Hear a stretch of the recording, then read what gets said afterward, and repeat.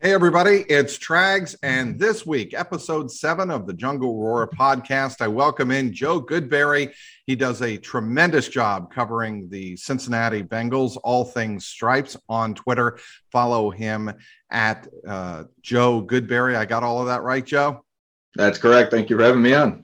My pleasure. Let's get right to it. The surprises in your mind, or the general impressions in your mind of the 53-man roster, how it unfolded on Tuesday afternoon at 4:00.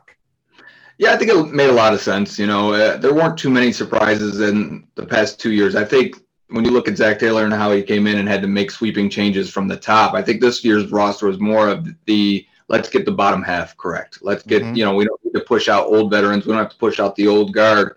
We need to make sure the depth is correct. I think it laid out pretty accurate to how you would put this roster together in terms of talent and without looking at draft status or who was, with the previous regime or brought in, how they were brought in. So I think it was probably the most fair and balanced way you can come to a 53. And of course, they bring back Mike Thomas today, put Kelly Kareem on IR to finish that off. The 53 is a fluid situation, but overall, it is what it is. And I think the big move, was the Billy Price trade for BJ Hill. I mean, because looking at it, you're like, okay, at least they have a solid backup offensive lineman that has played in this league, that has every former first-round pick, and I didn't feel as good about their defensive interior unit having backups. And then you kind of make that swap, and it's almost, okay, we're back at no depth on the offensive line, but I feel much better about the defensive tackles. So I think one thing that stuck out to me was the youth of the reserves on the offensive line. And what I saw from the starters on Sunday and what I've seen through camp is that I think that offensive line is coming together. There's going to be a lot of question marks regarding the right guard position, but 4 of the 5 spots on the offensive line I'm happy with based on what I've seen. Jonah Williams and Riley Reif on either side for the tackles. I think Quinton Spain is an underrated people mover, and we saw that last year. He's massive. I think he's very, very effective in the run game. He's the left guard. Trey Hopkins is a reliable center, and I think that's going to be important for him to stay healthy, that he comes back from his ACL just as well as Joe Burrow comes back from his, and there's a lot more pressure on him, right? On that knee, protecting people in the middle of the trenches. It's the right guard that I think, is Xavier Su'a-Filo going to be able to get it done and stay in there and maintain that starting job? Yeah, and he's been an inconsistent player throughout his career, even though he was a former very premium pick, 33rd overall pick, I believe, by the Texans. He's been up and down, even with the Cowboys that final year before the Bengals signed him. They only got a few games out of him last year before he went on IR. I don't know. I don't know which guy he can be. Is it the guy that, was a high pick that can move and is a big guy, but never really put it together consistently? I think that's going to lead to maybe somebody else. And I guess the hope is that it's Jackson Carman. I mean, maybe we're 2, 3, 4 weeks away, 6 weeks away, but the idea is that Carman gets comfortable enough on the inside, on the right side, that he becomes the right guard. And then if he's playing well, I think you like this offensive line much more. The fact that he's not starting right away gives me the concern of, okay, he's not ready. That's fine. There is a transition there, but you're right. I look at the interior offensive line, and there's enough question marks. Even though Quinton Spain may be underrated, I don't think he's moved as well this year that he has in the past. I think he looks a little tight, a little stiff. I mean, Deontay Smith had looked really well at left guard in preseason. So maybe there is more competition there than we know. Well, I think it's fair that you make that observation about Quinton Spain, but I think, again, they're going to go with the veterans in the room before they throw rookies in there, because I think they learned their lesson with Michael Jordan, who got cut. A couple of quick thoughts from you, Joe, speaking with Joe Goodberry, covering the Bengals on Twitter. You can follow him at Joe Goodberry. Your thoughts on the cut of Michael Jordan. He just didn't play consistently in camp. He didn't play consistently in the preseason.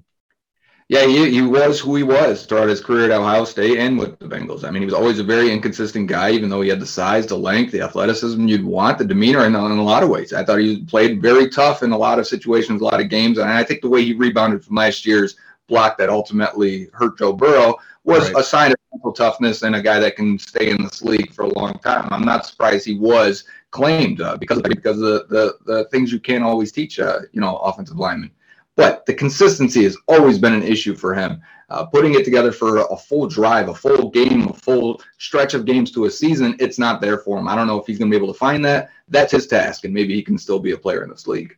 So with Jackson Carman, I know that, there's some concern that he didn't develop right away in camp, but from what I saw, his footwork improved drastically from week 1 of training camp to week 1 of the preseason to the end of preseason, drastically. I mean, this is a guy that was having trouble keeping his feet under him. He was falling forward. He was getting dragged down all over the place. That was not the case toward the end of preseason. And I think, that's why Zach Taylor went out of his way after the game on Sunday to really laud his efforts to improve in all aspects of the game. And that's why I think the Bengals envision him, I think, to your point, supplanting Xavier Su'a-Filo at that guard spot. I like that you mentioned the footwork because I don't see it at camp. So for me, game 1, I was like, okay, he's got things to work on. He's jump setting. He's getting out there quick and getting off balance. And then by week 3 of the preseason, I said, okay, he looks like he's on the right track and he's getting better in that situation. So I'm with you. If that's also the case for the camp, then great. That sounds like that's the right track. And I'm sure that gets him a little bit excited. It looks like he's in better shape too by week 3. It does. He's lost about 10 to 15 pounds, I'd say, just from makes sense. The naked eye. But look, he's got tremendous upper body strength, and what he was able to do at Clemson, protecting one of the great quarterbacks in the game. He doesn't get on the field at Clemson if he doesn't have some skills and some strength that make him a legitimate protector in the middle of the line. I mentioned Michael Jordan's inconsistency. I thought that was the case with Jackson Carman at Clemson also. So if you can find that in the NFL, and that's usually the case for a lot of guys coming out, is you have some talent, we're going to take you a little bit higher, and then you've got to figure out how to be a professional. So that's Carman's task, and hopefully he's answering that call now. Yeah, it is. It'll be very interesting. I do think Deontay Smith will be the first swing guard off the bench if something happens with either Quentin Spain or XSF. I would think that the way they have seen development and the versatility from Deontay Smith, they like him a lot. He was obviously a tackle in college. They like the way he has moved inside, his versatility and his athleticism. Yeah, I agree with that completely. I think he's more trustworthy right now. They had to play him at both guard spots, left tackle in preseason also. I think he answered the call wherever they needed him, and I think there's a level of at least, okay, we know what he's going to provide. I still don't know what his upside is as a long-term starter if he can get to that, but at the very least, if he can come off the bench as maybe even the 6th guy, maybe not this year, but even in the future at tackle also, that has a lot of value. All right.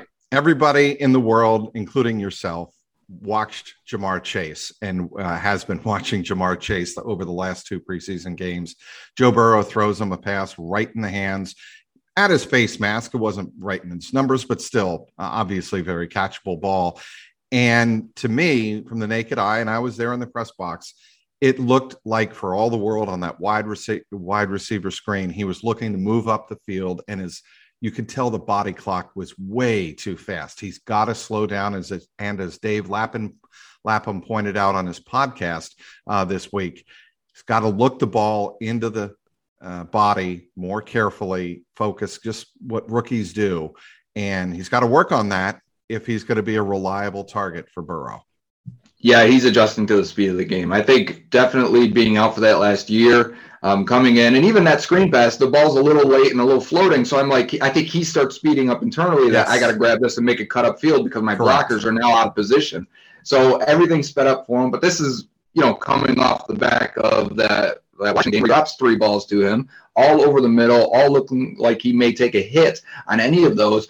And it makes me wonder, like, okay, he might need to get tackled a couple times to feel comfortable with the speed, feel comfortable with getting hits, and feel comfortable taking in those contested grabs. I have a small level of concern with it, but overall, you still go back to the evaluation. I mean, as many balls as he did, or as many yards as he did in that magical year with Joe Burrow, there's much more tape. There's much more substance in that season than there is in 7 targets in preseason to make me go, okay, this is who he is now. I'm not changing who I believe he is. I think he's going to be a number 1 receiver in this league. Maybe that's not right now, but you know what? The Bengals are in position to be okay with that because you have Higgins and Boyd. You don't have to feed him 15 a great point. this week 1. Maybe he's not ready till week 5. That is okay because you have Auden Tate as well. They have enough guys to slowly bring them in and get them up to speed. I don't buy the argument that they have concern at the wide receiver position in terms of depth. I think they have plenty there. I'm more concerned about their offensive line being consistent. There's some days where some plays where the offensive line looks great in the run game like it did on Sunday, and other days where it doesn't. It doesn't move people off the ball, and they've got to be more consistent on the offensive line. To your point about Jamar Chase, I spoke with Brian Callahan, the offensive coordinator, and I was joking with him. I said, they said the same thing about Jerry Rice in the drops early in his career, and he had a terrible time. People forget this. In his first year with the 49ers, he couldn't catch anything. I'm not talking just 1 or 2 weeks. It was almost half the season where he was just dropping these passes inexplicably. And so even great players go through the mental part of adjusting to the NFL. And modern analytics will tell you that drops are an inconsistent stat. They don't carry over year to year. They don't carry over through stretches of games. A guy can go through a handful of months where he's dropping 4 balls in that month, and then he won't drop another pass for the next year and a half. And it's a very inconsistent stat. We look at Mohamed Sanu of, I think it was 2014, had 13 drops or 14 drops. He never had an issue with his hands afterwards. It was just a situation in a year. He had a funk. He dropped a few balls, and that was it. He always had great hands. I mean, it happens. You know what it is. You want to see the big play that sparks it and makes you forget about the drops. You can have drops in this league. It's not as bad as giving up a sack. It's not as bad as a fumble. Of the miscues on offense, a drop is the least of your worries because the next pass can be a 15-yard play. It can be right. You don't want to do a third down, obviously, leads to a punt. But the next play can be a big play that completely erases it and forgets about it. It doesn't set your offense back unless it's on third down. So you want the big play to offset the drops because that is worth 2 times as much as a drop pass. So I think that's what we're waiting for. Yeah, I mean, you're talking to somebody who covered a couple of Super Bowls in New England and more than a few. And, the drops are, to me, more about when they happen as opposed to the number of times they happen. And, everybody remembers Super Bowl 46 and Wes Welker and whether or not that was a real drop or not. I mean, Tom Brady has been victimized by drops in the Super Bowl before. And, it's the big moments in a game when the drops matter, to your point. And I'm still convinced that Jamar Chase is going to make some big plays at big moments for the Bengals when they need him. He's been great on sideline patterns. He's been great outside the numbers in practice. And I think it's just a matter of getting him reps. I want to move on to the defense, speaking with Joe Goodberry, and the turnover. Off camera, we talked, Joe, about the turnover on defense and how significant it will be. And I think that's going to mean a more aggressive Lou Anarumo defense. How about you? He better be more aggressive. I mean, he's got 3 years now of turning this defense into his image. I'm assuming it is because first 2 years very confused on what he wanted on defense. What kind of defense do you want to run? Is this a mixed 3-4-3 type unit? Are you a zone defense? Do you want to run some fire zone blitz? What is the goal here? You've got good players that you weren't using to their strengths. Those guys are off the roster now. You brought in your own guys. I mean, there's complete turnover at this point on the defensive line, linebackers, and the secondary. So you kind of wonder if this is who he wants, then we need to see for the first time maybe his full vision on offense. And on defense. And if I do think that means the way it's built, the way the players' strengths and weaknesses are, it looks like they want to be a zone defense that'll give you some blitzes and different looks out of a mixed front seven. And I think that works in today's NFL. What is defense today's NFL anyway? It's kind of a bend but don't break. Make one play, a turnover, a sack, a red zone stop that leads to a field goal, and your offense has to put up 30 points. You're a supplement to the offense, just trying to stop that other team. You got to eventually face the Chiefs or the Bills or even the Ravens and Browns lately, and you just need 1 or 2 stops that entire game, and that's enough to set up your offense to win the game for you. So I'm concerned overall. Like, how can they be a good defense that actually matters? I don't think they're there yet. Everyone wants to compare to they're better than last year because of this, and that. Maybe, but it was a bad defense last year. It was a bad defense for the last 2 years. I think you go and compare to the good defense of maybe 2015. Do they have impact players enough of them. I think they have Jesse Bates as an impact player, but do they have a Dunlap in his prime? Do they have a Geno Atkins in their prime? Do they have a Vontaze Perfect in their prime? They do not. And that's where the front seven, to me, I think if you need a guy to win one-on-one and make a play for this defense, you're looking at Trey Hendrickson now. And that's it. And he really wasn't that guy for the Saints. He's a complementary pass rusher that'll give you energy, give you some athleticism. But I think when they lost Joseph Ossai, you lost that other edge guy that's really going to help funnel some of that pressure to each other back and forth. In my opinion, a good pass rush needs three guys in order to really make it work. One guy will push the pocket. You need a guy inside and a guy on the edge to really corral that and turn that into sacks. If not, I don't think they have the corners that can cover man to man and hold up for too long. So it's an odd mix because the pass rush really took a hit this offseason. So here is my take on all of what you just said.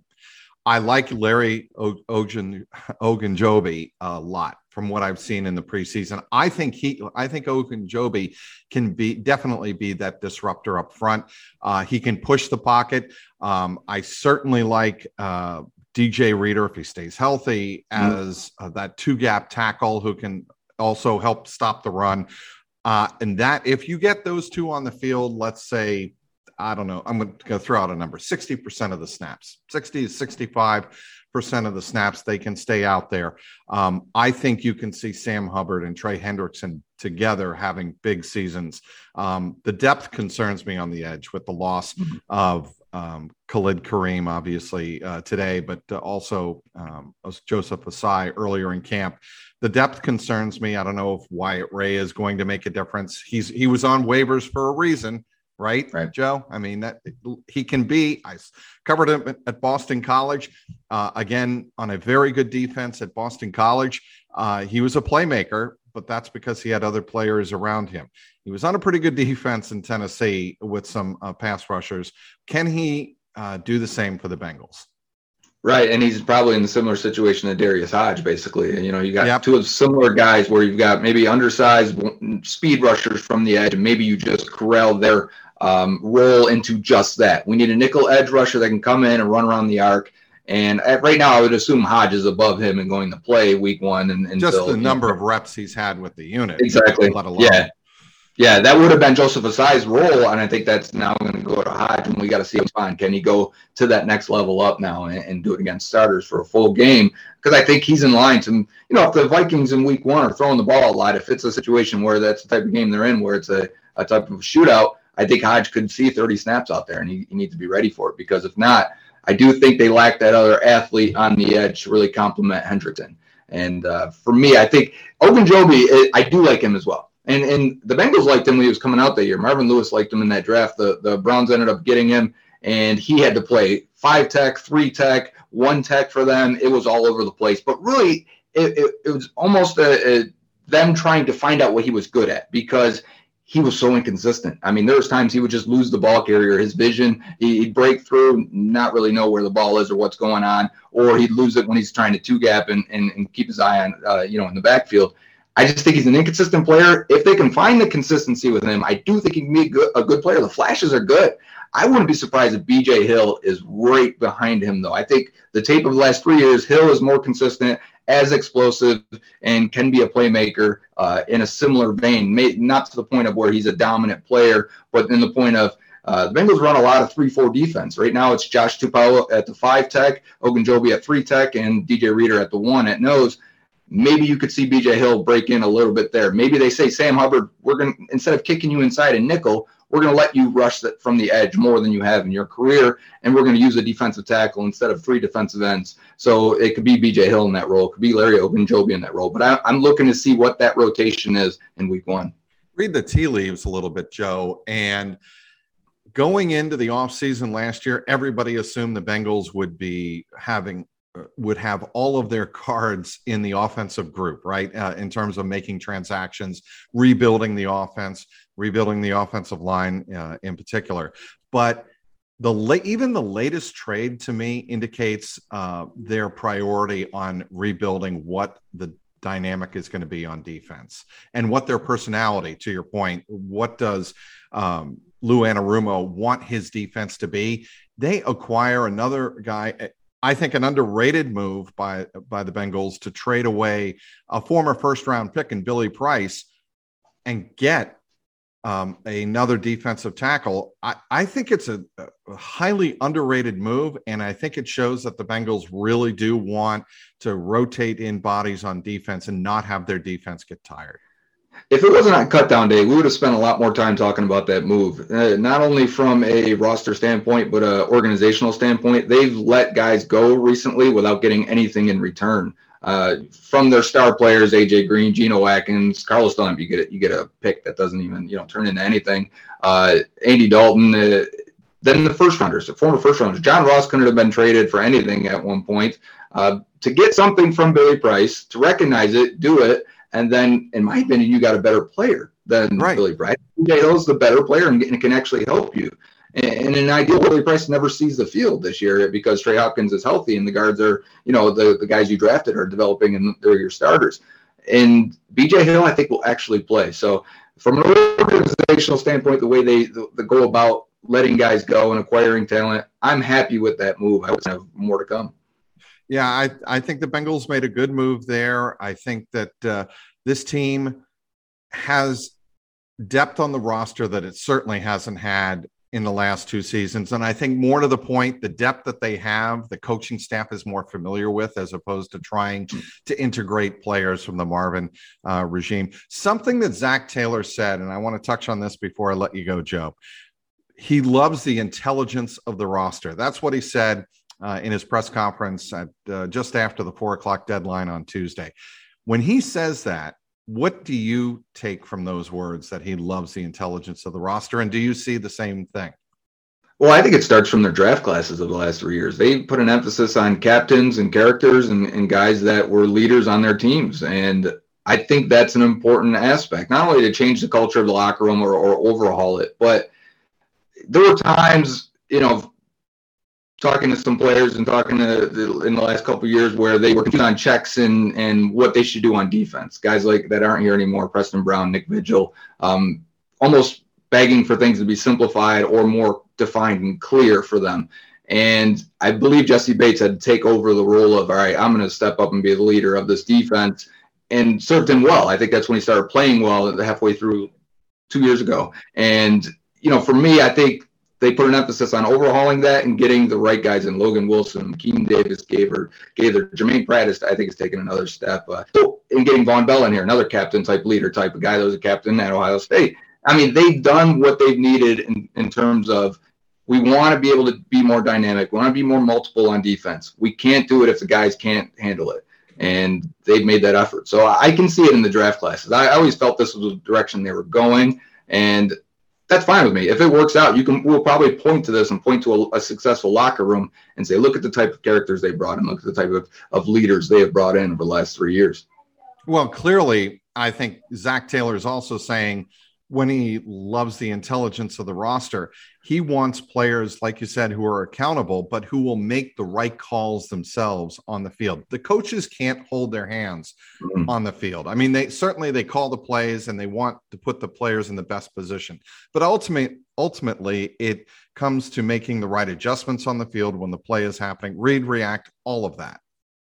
And I think we'll see that on both sides, offense and defense. I mean, it looks like, and there were times last year, it'll be Joe Burrow's offense. They'll call the play. You go up there, you have free reign to change what you need to change. Yep. You can do what you want. And they want that. They want to absorb the personality of their quarterback. And if you've got the right guy, like a Joe Burrow, if he is who we think he is, that's great. And I think on defense, they're looking for that with Jesse Bates and now which linebacker steps up. They're expecting it to be Logan Wilson. I'm excited for Logan Wilson. I want to see what he is in year two. The linebacker unit as a whole is a big unknown, man. If you ask anybody outside of Cincinnati, who are the Bengals linebackers, they'd probably be like, I don't have no idea. Is Burfict still there? They would have no idea. And so I think there's a call there to be answered, and I'm hoping it's Logan Wilson. I want to see how they do that. Is it Wilson and Evans in the nickel package? How much can Jermaine Pratt? How much has he developed? Is there a role for Akeem Davis-Gaither? That was a Swiss Army knife in college.